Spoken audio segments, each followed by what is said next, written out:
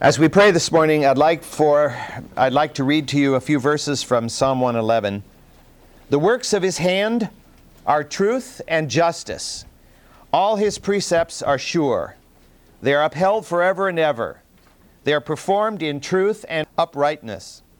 He has sent redemption to his people. He has ordained his covenant forever. Holy and awesome is his name. The fear of the Lord is the beginning of wisdom. A good understanding have all those who do his commandments. His praise endures forever. Father, we give you praise. And Father, we choose to give you praise forever. And we look forward to the day when we will stand in your presence and be part of the great crowd of people who will be praising you throughout eternity. Lord, you have blessed us. You have helped us. You have drawn us together this morning and given us this opportunity to share in worship together with your people.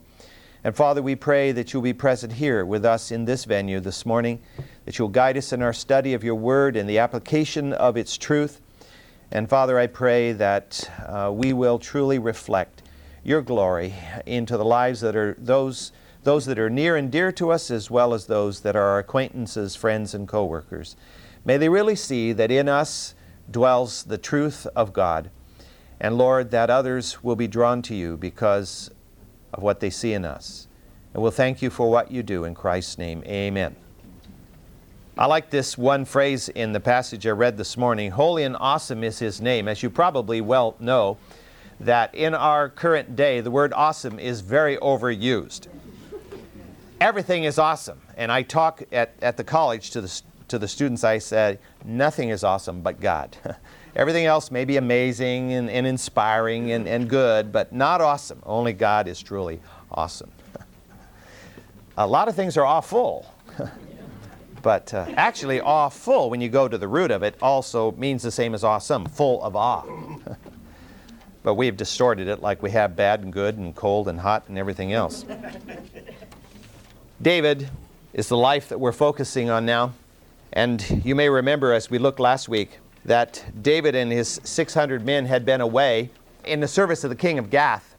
And while they were away serving the king of Gath, the Amalekites took advantage of the fact that the Negev was largely devoid of troops or men for defense, in particular the city of Ziklag. And so they raided the Negev area, and they attacked the town of Ziklag, burning it and pillaging it. This is the Negev, this whole southern region here. Again, reminding you, the word Negev simply means south, the southland here. And Ziklag itself was right up about in here. And many of these other towns that actually aren't even mentioned on there, but we will read about them as we go through the passage, were also raided as well. And what we discover is that as soon as David was able to return to Ziklag and find what happened to it, he set out immediately in pursuit of the Amalekites, not of course at first knowing they were Amalekites until they found the Egyptian slave that had been cast out in the desert because of his illness. At that point he discovered that they were Amalekites, and I'm sure when he heard these guys are Amalekites, that David's fire burned a little hotter in his boiler, because he had already attacked a band of Amalekites. The Amalekites had been condemned by God to be destroyed. And so he moved very quickly. And we remember that he destroyed the Amalekites in their encampment, and he recovered the goods and the people that they had carried off, and began to return to Ziklag. On his return to Ziklag, he came to the brook Besor, which is right about in here, where 200 of his men had been left behind because they had been too exhausted by the rapid march they had gone through in coming down from Aphek and then from Ziklag over to the brook, that they had to be left behind, and the 400 had gone on and completed the victory. Well, as they came into that camp, you remember last time we discovered that as the 400 came into the camp, they looked with disdain at the 200. Bunch of wimps is what they were thinking, of course, about the 200 who had remained behind. And the scripture says of some of the 400 that they were wicked and worthless men. And what they said was, you guys who remained here behind, we'll give you back your wives and your kids and some of your stuff. But none of the goodies, none of the loot are we going to share with you because you didn't help us. Of course, Remember, at the end of class last time, David nixed that whole idea, and he proclaimed the law of share and share alike. From that day on, combatants who went forth into battle and who were able to capture loot and brought it back were to share it with those who had remained behind at home and who were, in effect, staying by the stuff. And really, it's only fair when you think about that. I don't know how it has been with you, but I know that I can go out and do what I need to do if I know that all is well at the home front, right? It's much easier to do your task if you know things are well at home. If things are not well at home, then you can't do your task, you're distracted. And so obviously, share and share alike is the right principle. Well, today we're going to look at chapter 30, verse 26 to the end of chapter 30 here. 1 Samuel chapter 30, beginning at verse 26. Now when David came to Ziklag, he sent some of the spoil to the elders of Judah, to his friends, saying, Behold a gift for you from the spoil of the enemies of the Lord. To those who were in Bethel, and to those who were in Ramoth of the Negev, and to those who were in Jatir, and to those who were in Arar, and to those who were in Siphmoth, and those who were in Eshtemoa, and to those who were in Rakal, and those who were in the cities of the Jerahmeelites, and those who were in the cities of the Kenites, and to those who were in Hormah, and to those who were in Bor Ashan, and to those who were in Athak, and to those who were in Hebron, to all the places where David himself and his men were accustomed to go. When David arrived back at the city of Ziklag, they had a big task ahead of them. The town had been torched. So obviously they were going to have to do some work here to do some reconstruction and to get themselves back into home, as it were, and to get their animals back into the fields. But when David arrived, he could have said, oh no, look at this huge task we got to do. I'm going to moan and groan for the next 6 weeks. But we find out instead that David demonstrated thankfulness and generosity that were really part of his character, but only part of his character because he had been rubbing shoulders with God. God had blessed him greatly. First, God had delivered him from the pursuit by Saul. This had been going on for a decade and a half. God had delivered him from that.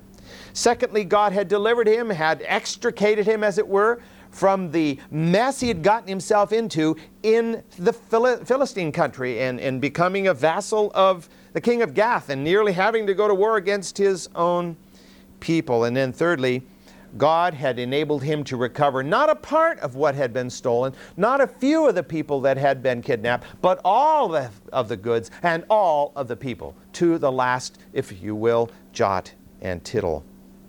Thus, as an expression of thanks to God for what he has done, and thanks to the people that had helped him during the time of his flight from Saul, David decides he is going to share from the portion of the plunder that was his.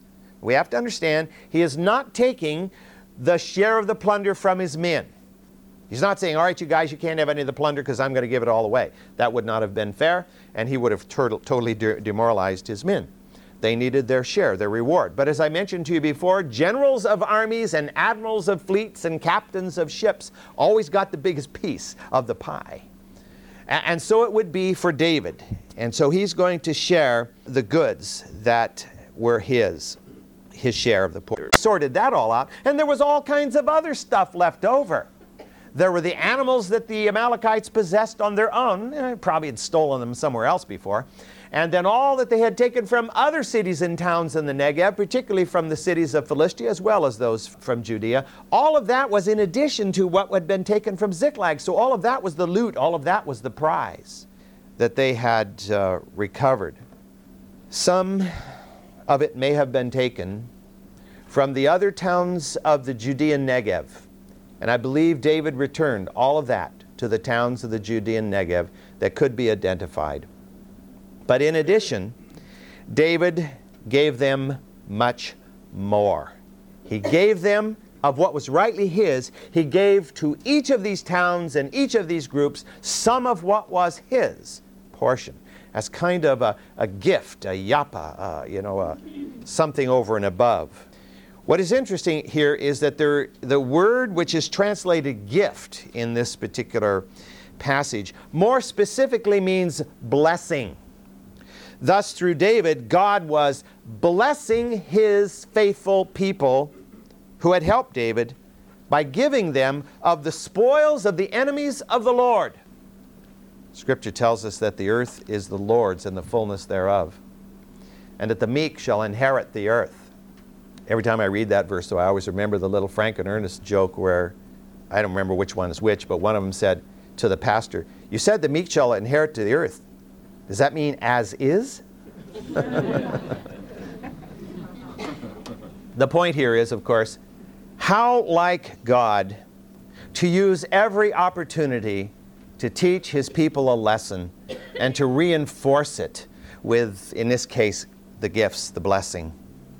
The lesson is that if the people of Judah will truly, faithfully obey and serve the Lord, God will bless them. God will gift them. God will supply their needs. God will help them. And he will do it often with the spoils that have been taken from those who have rejected God and have served false. This, of course, is an Old Testament statement of a New Testament principle that we're all familiar with, that Jesus spoke in Matthew 6:33, where we're told to seek first the kingdom of God and his righteousness, and all these things will be added to us. Whatever we need, spiritually, emotionally, physically, materially, will be added to us if we seek first his kingdom. David's example of generosity demonstrated godly and vital attributes. Let me read a couple of verses from 2 Corinthians. 2 Corinthians chapter 9, reading at verse 6. "Now I say this, he who sows sparingly shall also reap sparingly. He who sows bountifully shall also reap bountifully. Let each one do as he has purposed in his heart, not grudgingly or under compulsion, for God loves a cheerful giver.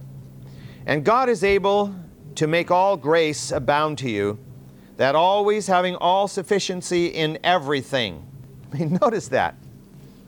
God's grace will abound, that always having all sufficiency in everything, you may have an abundance for every good deed. What is the purpose of the abundance?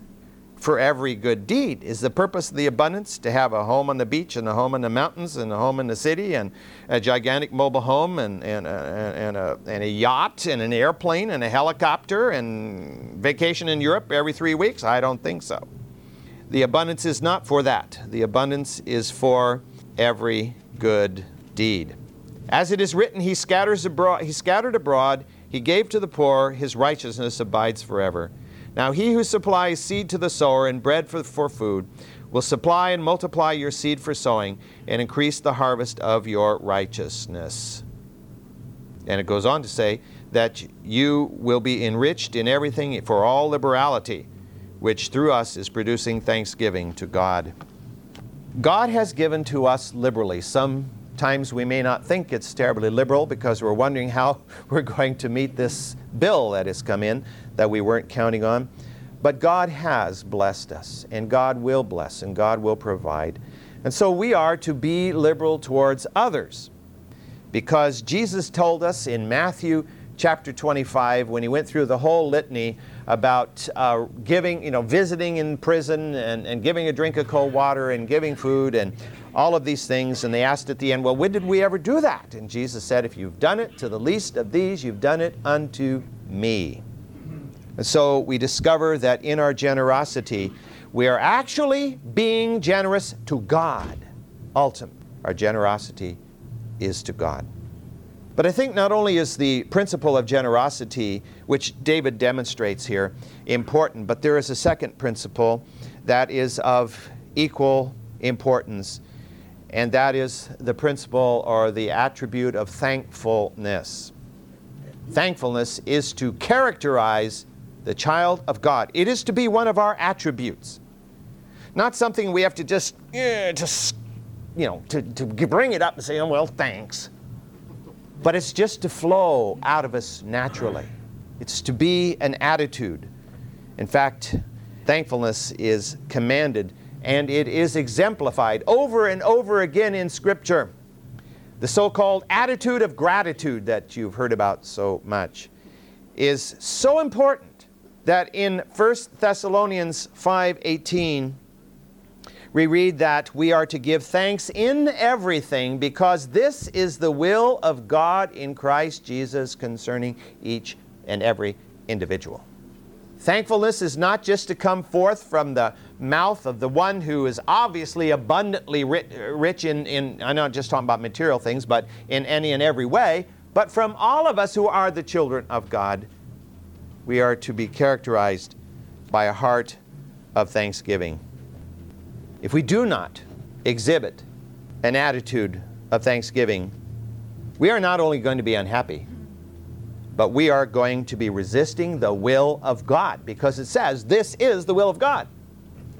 As Madame Blueberry so profoundly put it, a thankful heart is a happy heart. Those of you who are not familiar with that particular version of VeggieTales probably ought to get it sometime.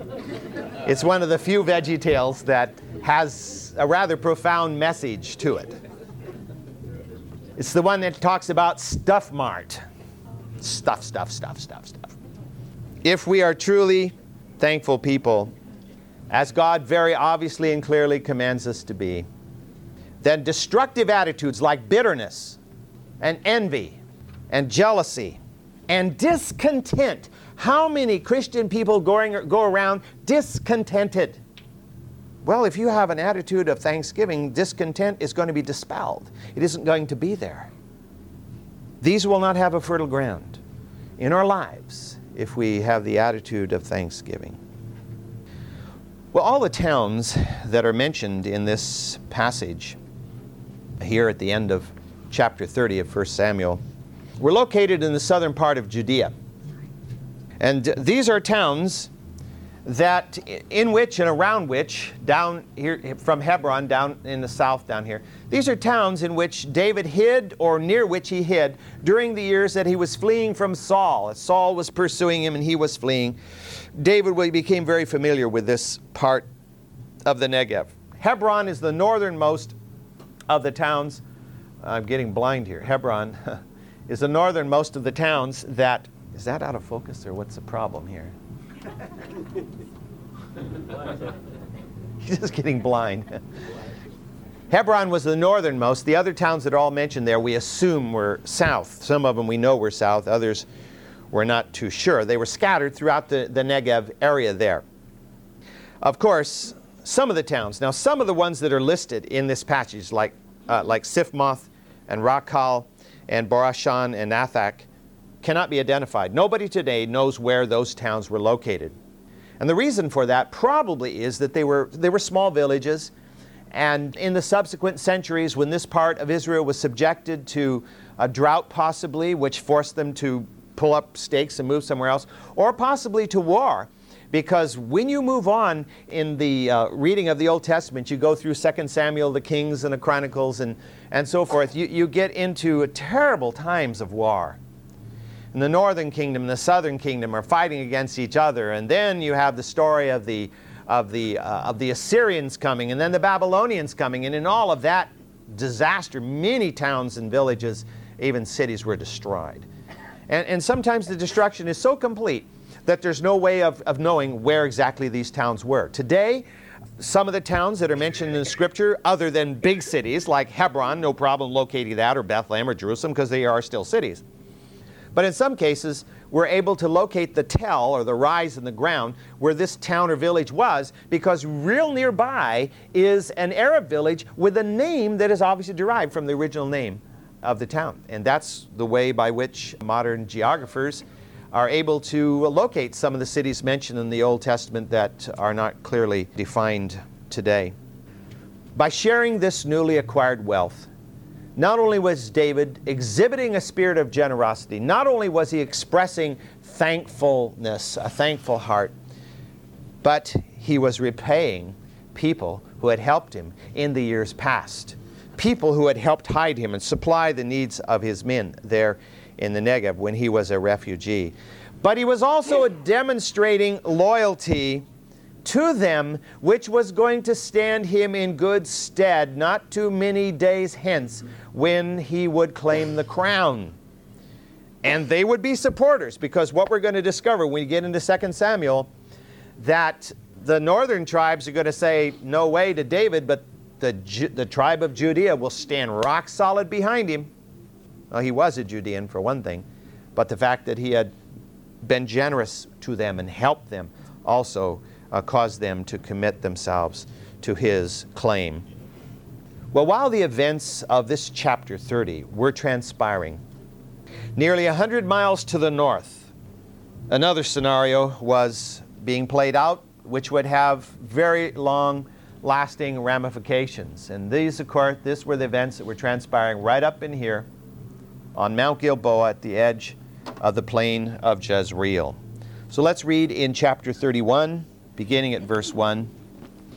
Now the Philistines were fighting against Israel, and the men of Israel fled from before the Philistines and fell slain on Mount Gilboa. And the Philistines overtook Saul and his sons, and the Philistines killed Jonathan and Abinadab and Malchishua, the sons of Saul. And the battle went heavily against Saul, and the archers hit him, and he was badly wounded by the archers. Then Saul said to the armor-bearer, "Draw your sword and pierce me through with it, lest these uncircumcised come and pierce me through and make sport of me." But his armor-bearer would not, for he was greatly afraid. So Saul took his sword and fell on it. And when his armor-bearer saw that Saul was dead, he also fell on the sword and died with him. Thus Saul died with his 3 sons, his armor-bearer, and all his men on that day together. This passage gives us the account of the tragic finale to the 40-year reign of the first king of Israel.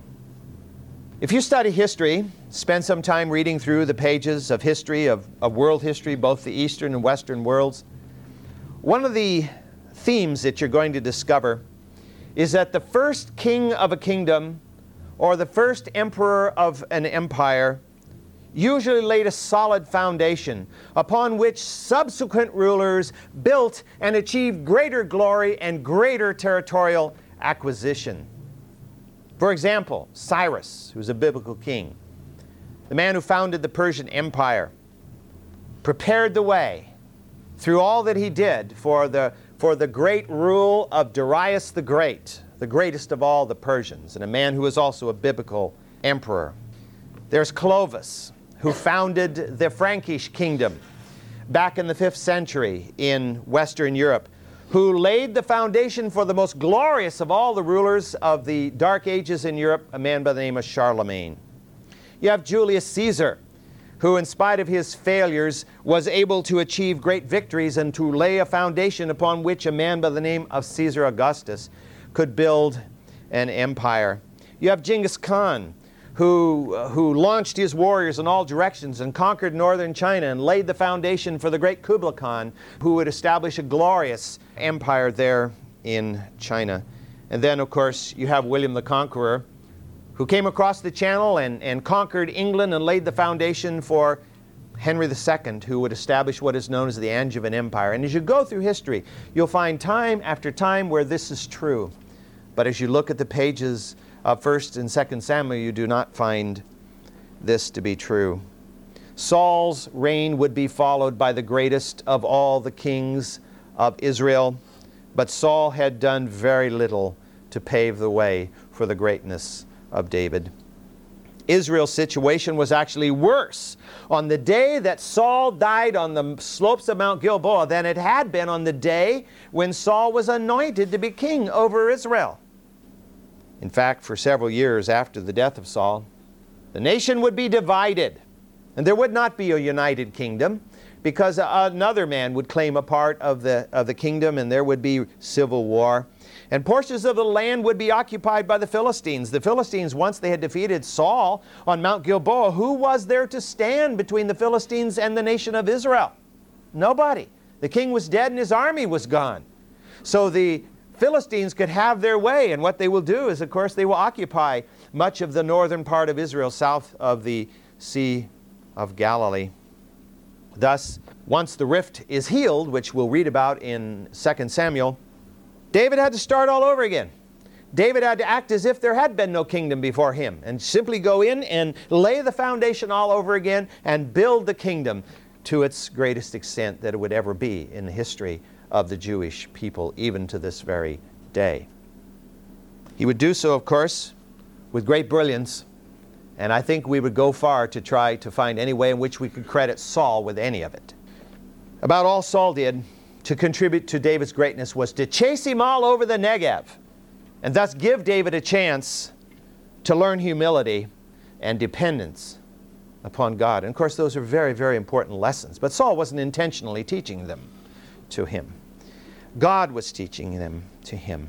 And of course, what this does in turn is to teach us that if we are obedient and faithful to the Lord, even in those times in our lives where it seems like we've been set aside, where we don't understand what's going on, we feel like we're spinning our wheels, we're treading water, we're not going anywhere, we're not accomplishing anything for the Lord. Well, I mean, that's the way David could have felt. He wasn't getting any closer to the kingdom while he was hiding from Saul all the time, wondering when he was going to be captured by his enemy. Sometimes we feel that we're in the midst of a horrible waste of energy and a horrible waste of time.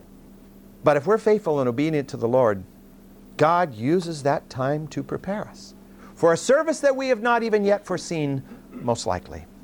And so there is no such thing as wasted time in our lives if we are faithful and obedient. Now, if we're choosing to go out and fritter our time away and to ignore the Lord, that's another thing. But if we're seeking to serve God and it seems like we're in a dead situation, God is at work and God is behind the scenes doing something, and we're to continue to be faithful. We're continue to be thankful even in the midst of that. Well, David and his men were far from the scene of the battle on the slopes of Mount Gilboa when Saul's final battle took place. The timing is uncertain, but I believe that David's victory over the Amalekites preceded Saul's defeat on the Mount Gilboa by about a week or so.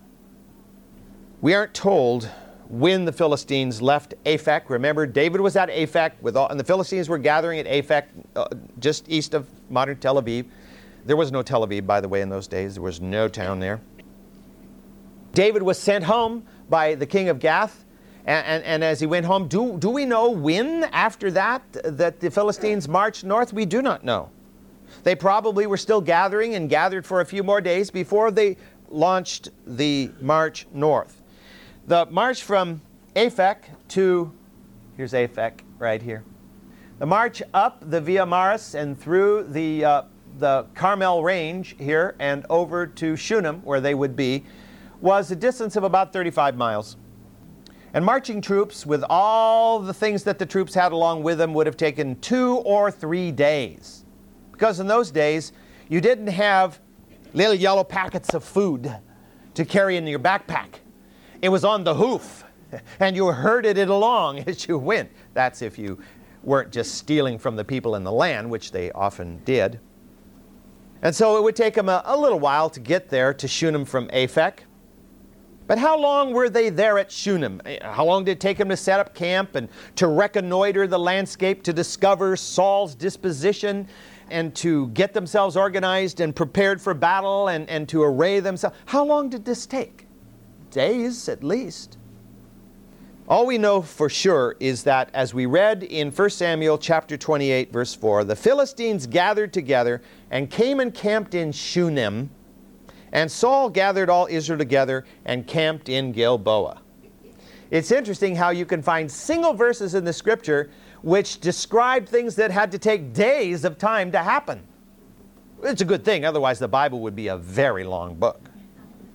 We further read that when Saul observed the Philistine camp up there on Mount Gilboa, looking down on the Philistine camp, that his heart was struck with fear. They're so numerous and they've got chariots, and what can I do with my few men up here on the mountain? And we know what he did. He sought the Lord, he said, He wanted God to tell him what to do. And the prophets wouldn't speak. The Urim and Thummim wouldn't speak. God wasn't speaking to Saul because Saul's heart was dead set against God. He only wanted God to conveniently serve him here. He wanted God to be a genie who would pop out of the bottle and give him victory or tell him what to do. He wasn't interested in serving the Lord God. So God was silent, and so what did he do? He went to the side of the enemy, not the Philistine enemy, but the same power empowering the enemy, Philistines. He went to the medium or the witch at Endor to find out what he ought to do. He wasn't terribly happy, of course, with what he discovered there. The first 2 verses of the next book, which is 2 Samuel, the first chapter, inform us that David heard about the death of Saul on the 3rd day after he had arrived back at Ziklag. He had been out in the wilderness of Shur. He had defeated the Amalekites. He had recaptured all of his people and all of his goods. And he had arrived back at Ziklag. And on the 3rd day after that, the word came that Saul had died on the slopes of Mount Gilboa. It would have taken a messenger at least 2 days by foot to travel from Mount Gilboa to Ziklag. And obviously a messenger wouldn't be going to Ziklag unless he intended to go to Ziklag. Ziklag was no major city. But the messenger purposely went down there because he knew David should be there. And God arranged it so that David was there. It could have been, you know, that the Amalekites would have been further and David had to go further. That the battle would have taken longer. That David would have arrived back at Ziklag too late to hear the messenger. No. God arranged it for David to be back when the messenger came to bring the word. It would have taken, of course, David, once he had defeated the Amalekites, I'm sure they took a day to celebrate their victory and to make reunion with their families and then to rest. These people hadn't rested for so long. And then to herd the animals back to Ziklag. I'm sure that all of that took at least a week, because they were over in here somewhere. We don't know how far, but they crossed Besor, and I believe most certainly crossed the brook of Egypt, or were probably down in here somewhere when they overcame the Amalekites and had the victory, and then began to march back and bring all the animals with them. So as a result, I think that what we gather from this is that probably a week, maybe 10 days before that David had completed the victory, that the message finally arrived. This passage helps us to understand that obedience to God can be a life and death matter. David was obedient to God, and as a result he had a victory, a mighty victory of the Amalekite, and Satan's plot was crushed. Satan, of course, hoped that he would damage David, of course, by hitting Ziklag and taking all the people away, and then that maybe David would be sucked into a trap and the Amalekites would destroy him and he would be gone. But none of that happened, because God gave the victory to David, because David was a faithful man who sought the will of God and was obedient. But Saul is an example of the exact opposite. He was disobedient to God, and he led Israel into a great disaster. And Satan won the day. For all practical purposes, Satan won the day. Now, that doesn't mean Satan defeated God, obviously. Satan's victories are always within God's allowance. But Satan won the day. In 1 Chronicles chapter 10, we read these words at verse 13. It gives us sort of a behind-the-scenes understanding of what happened here. 1 Chronicles chapter 10, verse 13. So Saul died for his trespass, which he had committed against the Lord, because the word of the Lord which he did not keep, and also because he asked counsel of a medium, making inquiry of it, and did not inquire of the Lord. That means genuinely inquire of the Lord. Therefore he killed him. Who? God. And turned the kingdom to David, the son of Jesse. I think it's always important for us to always look behind the scenes, to the extent where we are able to, at least. This was a physical battle. It was a physical battle with physical Israelites out there fighting physical Amalekites. Bows and arrows and swords and spears, the whole thing. Man on man, blood was flowing. It was very real to the men of Israel. And yet they had a mighty victory. The same was true for Saul on the top of, not on the top, but on the slopes of Mount Gilboa. It was a real battle with real Philistines against real Israelites. Physical, materialistic battle. But motivating these battles were spiritual forces. Satan, however, was thwarted in his efforts to use the Amalekites to destroy David. The scripture says that the gates of hell will not prevail against God's church. God's church will stand. It may be attacked, it may be shaken, but it will still stand. It reminds me of the story of the great city of Constantinople, although obviously Constantinople is not a perfect example of this, but the city of Constantinople, which is today known as Istanbul, was built with powerful walls, the most powerful walls ever given to a city in the history of the human race. And the land walls that separated Constantinople from the rest of Europe, and the other three sides of the city were surrounded by water and walls. But those big land walls were so powerful that they stood for 1,000 years against all assaults. And there were some major assaults by huge groups of people with all kinds of equipment. They could not get through those walls. Those walls were one day finally breached because the Turks had cannon. The walls weren't built, of course, to deal with cannon. But it's an imperfect example, but it's that kind of an idea. All these assaults washed against the walls of the city and were driven away. And so it is. The church is rocked by attacks, but the church will stand because it's on the solid foundation of Jesus Christ. So what does he do? What does Satan do? He's not able to destroy David, so he goes up and takes part, I believe, in the battle on Mount Gilboa. Takes out his frustration there because God lifts his hand of protection from off of Israel and off of King Saul. In fact, the scripture, as we just read, said that God killed Saul while he used Satan as the inspiration and the Philistines as the instruments. Saul himself in the final analysis. And Israel faced destruction. Well, we all know this passage very well, but I think it behooves us to read it frequently from 1 Peter chapter 5. Because I think sometimes we get bogged down in thinking that everything is just as it appears. This is just a struggle. I'm just having a personality conflict with so-and-so. Well, I think you'll find there's a whole lot more to it than that. In 1 Peter chapter 5, reading at verse 6, "Humble yourselves, therefore, under the mighty hand of God, that he may exalt you at the proper time." You know, sometimes we have a problem with horn blowing. We go around blowing our own horn.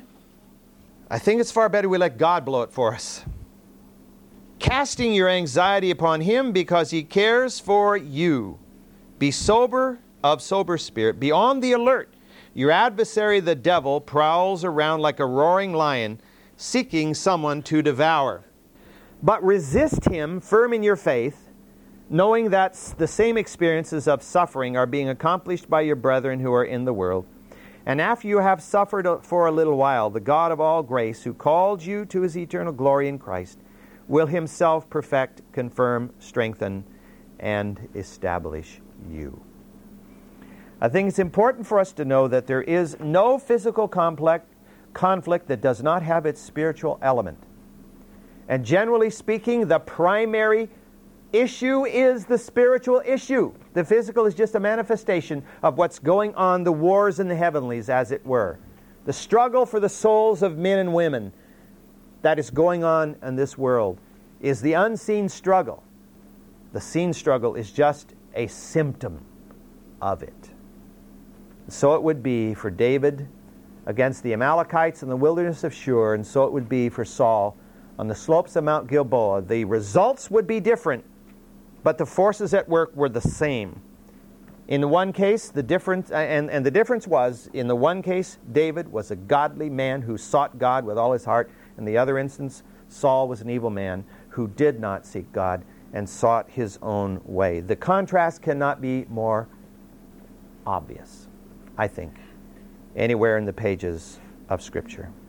Through his humility and obedience, David had resisted Satan.